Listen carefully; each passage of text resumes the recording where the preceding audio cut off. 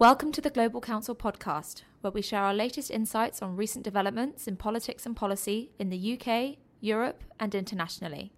Today, we're looking at the UK government Brexit strategy with Senior Director Stephen Adams and Senior Associate Joe Armitage. So it's been quite a difficult summer for the Prime Minister. She expected people to rally behind her position on Brexit that was agreed at Chequers, but that doesn't seem to have happened, and you've got various different groupings in the Conservative Party now railing against her proposal. Clearly, the UK Parliament's going to have a huge role in deciding the type of Brexit that we get. Do you see any way through all of this? Well, it's certainly the case, Joe, that the Prime Minister comes back from her summer break to confront the reality that it's not in any respect clear how she gets her preferred Brexit strategy through the UK Parliament. And it's worth just reminding ourselves why this matters. It matters because the key political outcome of the passing of the withdrawal bill earlier in the year was the success in Parliament, or the success of Parliament, in amending that legislation to ensure that the legislature has a decisive role in approving whatever strategy the Prime Minister ultimately decides to pursue. And that's the case whether she comes back from Brussels with an agreement that she wants to pass, or whether she chooses to try and walk away from the negotiation, or if she fails to do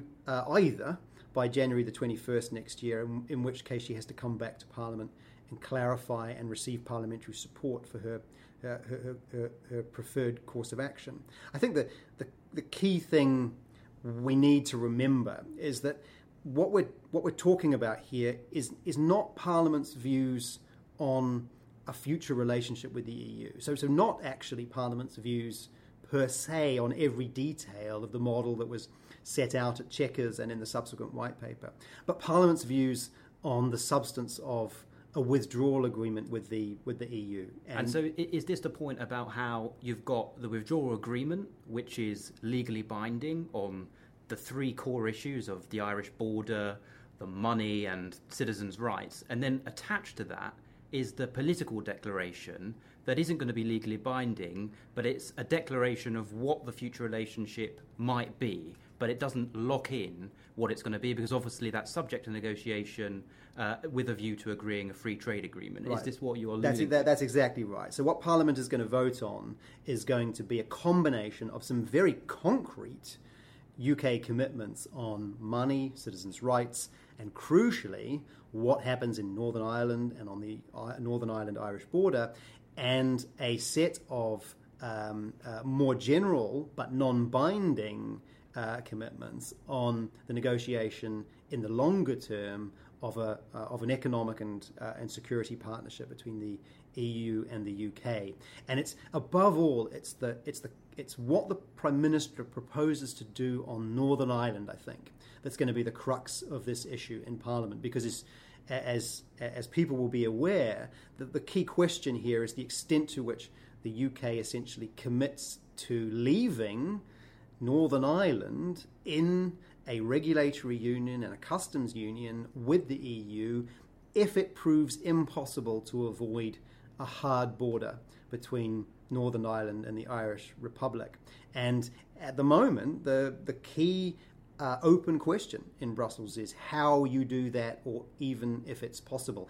And assuming that the answer to that question is going to be either to leave Northern Ireland or the whole UK temporarily in a regulatory union and a customs union with the EU while the border issue is resolved, that will be a real problem for conservative Eurosceptics who want a clean break, who want an assured future outside the EU based on a looser relationship, because what they'll see themselves being offered is a trap that keeps them locked into the EU with no obvious way of, locked into EU regulation and EU trade policy with no obvious way of getting out. And Theresa May's number one challenge actually isn't to win parliamentarians over to her vision of the future relationship. It's to win them over to this question of how to manage the Northern Irish backstop question.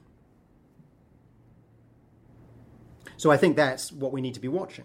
And needless to say, that's the case both in Brussels and in London. Can the government secure an agreement with the EU on how to handle Northern Ireland, and then can it pass that agreement through the Westminster Parliament probably early next year? And as I think it's becoming increasingly clear, the numbers look very, very difficult.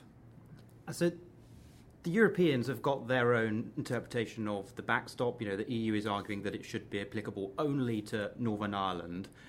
And the Prime Minister initially in December, when it was agreed to progress with negotiations, said that no British Prime Minister could accept that solution, and it had to be applicable to the whole of the UK if it's going to be delivered. And I guess the particular reservation she has about that is the DUP, who she's in a coalition with, and obviously they're very reticent about the prospect of having the Northern Irish part of the United Kingdom separate to the United Kingdom and outside of essentially the UK's own single market. So how do you think that's going to be reconciled? Well, you've identified the basic problem, which is that how you fudge this issue, or how you fix it, if you're more optimistic, is a really genuinely problematic issue. It's possible, I suppose, that the government comes back from Brussels with an agreement that allows it to suggest that the Northern Ireland and the UK are treated separately, that this does involve some new checks on trade between Northern Ireland and the rest of the UK. But I think that would be incredibly problematic. I think it would be problematic, to be honest, even if the government wasn't dependent on the DUP and Northern Irish votes. I think it's more likely that Brussels and London attempt to find some way of essentially keeping the whole UK in a regulatory and customs union for as long as it takes to resolve the hard border question, but this will need to address some problems that Brussels has about how exactly you manage the legal basis for that and how you make sure that the UK isn't essentially getting a trade deal without a proper negotiation on it. But I think, when we're looking ahead to how these kind of issues move through Parliament later in the year, or more likely early next year, we need to remind ourselves that MPs won't just be voting on the specifics of the May package, assuming that she can secure one. They'll be voting on what they think will happen if they reject it. And I think ultimately, when we're trying to calculate how this is going to play out, we need to be thinking about what parliamentarians will be assuming is the result if they reject this withdrawal agreement. Now, there are a number of outcomes that, of course, could result from an impasse with Parliament in the new year. One is obviously potentially no deal with the EU, essentially by accident. Another is the government threatening essentially that if it can't pass the package that it wants, that it will go back to Brussels and essentially ask for some combination of EEA membership plus customs union, essentially as an emergency measure to ensure that a disruptive no-deal Brexit is avoided.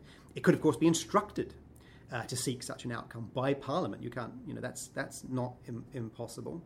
It's possible, of course, that Parliament could instruct the Prime Minister to put her preferred option to a second referendum. There's a very wide range of possibilities, and understanding that this is not just about what parliamentarians say they would prefer today, but calculating what they will prefer when these choices are crystallised early next year is the key to understanding how and if it's possible to get this through Parliament. And is this the point about how you've got the issue of the Irish backstop, you've got the issue of potentially seeking to temporarily go into the EEA, and how that's presented is the most important thing? That's right. There are obviously...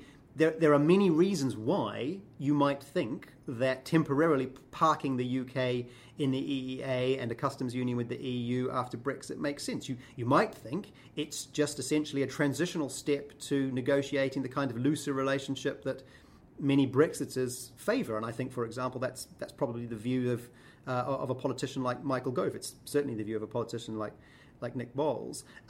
Alternatively, there may be others who see it actually as a way of essentially keeping the UK as close to the EU as possible, pending a reversal of the Brexit decision. So you may have politicians coming together around this strategy for different reasons. I mean, we will have to wait and see to some extent. But it does just remind us that when we're thinking through how this is going to play out, we need to think about the calculus that politicians will make about what happens if they say no to any deal that the Prime Minister brings back. Joe, let me turn this around and just ask you a question, actually. I mean, clearly, we're describing a Prime Minister in a very precarious situation. In any normal circumstance, we would say a Prime Minister in this sort of situation was a goner. That clearly is not your view. Tell us why not. Well, I guess there are three reasons for that, and you've already alluded to it. You know, it's a very precarious situation, and in fact, a very undesirable situation to be in. Who would want to be Prime Minister right now, having to negotiate with a pretty intransigent EU, and also the various different groupings within not only her own party, so the Jacob Rees-Mogg Brigade, ERG, etc., but also the DUP and their position, and having to placate all of these different groupings. That is not a particularly desirable task right now, and so I think the view amongst those who do harbour ambitions for the Conservative leadership and ultimately Prime Minister is that doing that role in the midst of the Article 50 period, and i.e. before March, would not really be a great goal. So your expectation would be no serious challenge to May's leadership until the UK is out of the EU? I think that's the calculation that some are making. So you've got this disagreement between people like Boris Johnson and Michael Gove. The latter, Michael Gove, thinks that it's probably preferable to wait until after the Article 50 period is over, and i.e. the UK is outside the EU, so that we cannot extend the transition, we can't go back in the EU, and at that point we can have a more substantive conversation about the future relationship that the UK will have with the EU. Whereas Boris Johnson thinks that we should do it within the Article 50 period framework, and that Chequers ought to be opposed. The Prime Minister should change tack and argue for what he describes as a proper Brexit, because, as he says, we haven't even tried. So you've got this tussle within the Conservative Party. But I think the Boris question is obviously a huge one at the moment. He's resigned over Chequers and is now sort of almost campaigning to be Prime Minister again through his column in The Telegraph. He's taken on Sir Lynton Crosby, the campaign manager who ran his two successful London mayoral campaigns. So it's clear that he really harbours ambitions. But back to my first point, which is the desirability of the role of Prime Minister, he probably doesn't want to take it on right now. And actually, he probably could trigger a vote of no confidence in the Prime Minister. He's probably got 48 backers in the Conservative Parliamentary Party who'd be prepared to trigger that. But then you've got the second barrier, which is 159, i.e. a majority of Conservative MPs voting against the Prime Minister in that no-confidence vote in order to trigger the leadership election. And I think his calculation is that he doesn't have the 159 Conservative MPs willing to get behind him at this particular juncture, because people just really do not want to open this wound right now and campaign on Brexit and what the deal should be within the Article 50 period. They'd rather have Theresa May take all of the blame if it goes spectacularly wrong. But it does seem to me that reminds us that one of the key things about getting the May package through Parliament is going to be the extent to which Conservative MPs feel that the fight for the precise nature of the future relationship is not yet won or lost. And if they feel that the May strategy gets them out of the EU, gets them out of the coverage of the treaties, gets them out of ECJ jurisdiction without locking them in to the precise detail of a future relationship, they may be willing to back it as the best way to ultimately get what they want in the long run. One last question for you. Second referendum, is it going to happen? Yes or no? If yes, why? I don't think a second referendum will happen. I think because the Prime Minister, as she set out last weekend in an article in The Telegraph, she doesn't want a referendum. She says it would be a betrayal of democracy. You can't really envisage a scenario where that particular Prime Minister, Theresa May, is going to roll over and renege on that particular position. I think a general election is more likely in this Armageddon scenario of the House of Commons not being willing to endorse the withdrawal agreement. And we already saw the Chief Whip, for example, in the trade bill as it was going through the House of Commons, threatened to pull it if Conservative MPs, voted against particular amendments to the trade bill that the government didn't favour, and introduce instead of the trade bill a vote of no confidence in the government. And that could have precipitated a general election. So I think that threat will be made, and that might be sufficient, particularly if the deal being presented is ambiguous enough for all people on the Brexit debate to buy into it. I think that you will be able to avoid a general election, although it may well be threatened, because MPs will ultimately come round and realise that they don't want to face a general election, particularly Conservative MPs who would fear potentially a Jeremy Corbyn government. Does Labour ultimately come out for a second referendum? I think that's incredibly unlikely. Obviously, they've got a lot of pressure for doing so from the unions right now. But ultimately, the judgment of the Labour leadership, i.e. Jeremy Corbyn and the team around him, is that they want to play two sides of the same coin, essentially, as they did in the recent general election last year, because they know that the hard numbers suggest 6 out of 10 Labour constituencies voted to leave the EU. And so to take a position of having a second referendum on Brexit as a political party would potentially be problematic for a large number of his own Labour MPs. And it's just another issue that could potentially be cited as a division amongst the Labour parliamentary party, because it's very unlikely that his MPs would rally behind him and endorse his position that there should be a second referendum.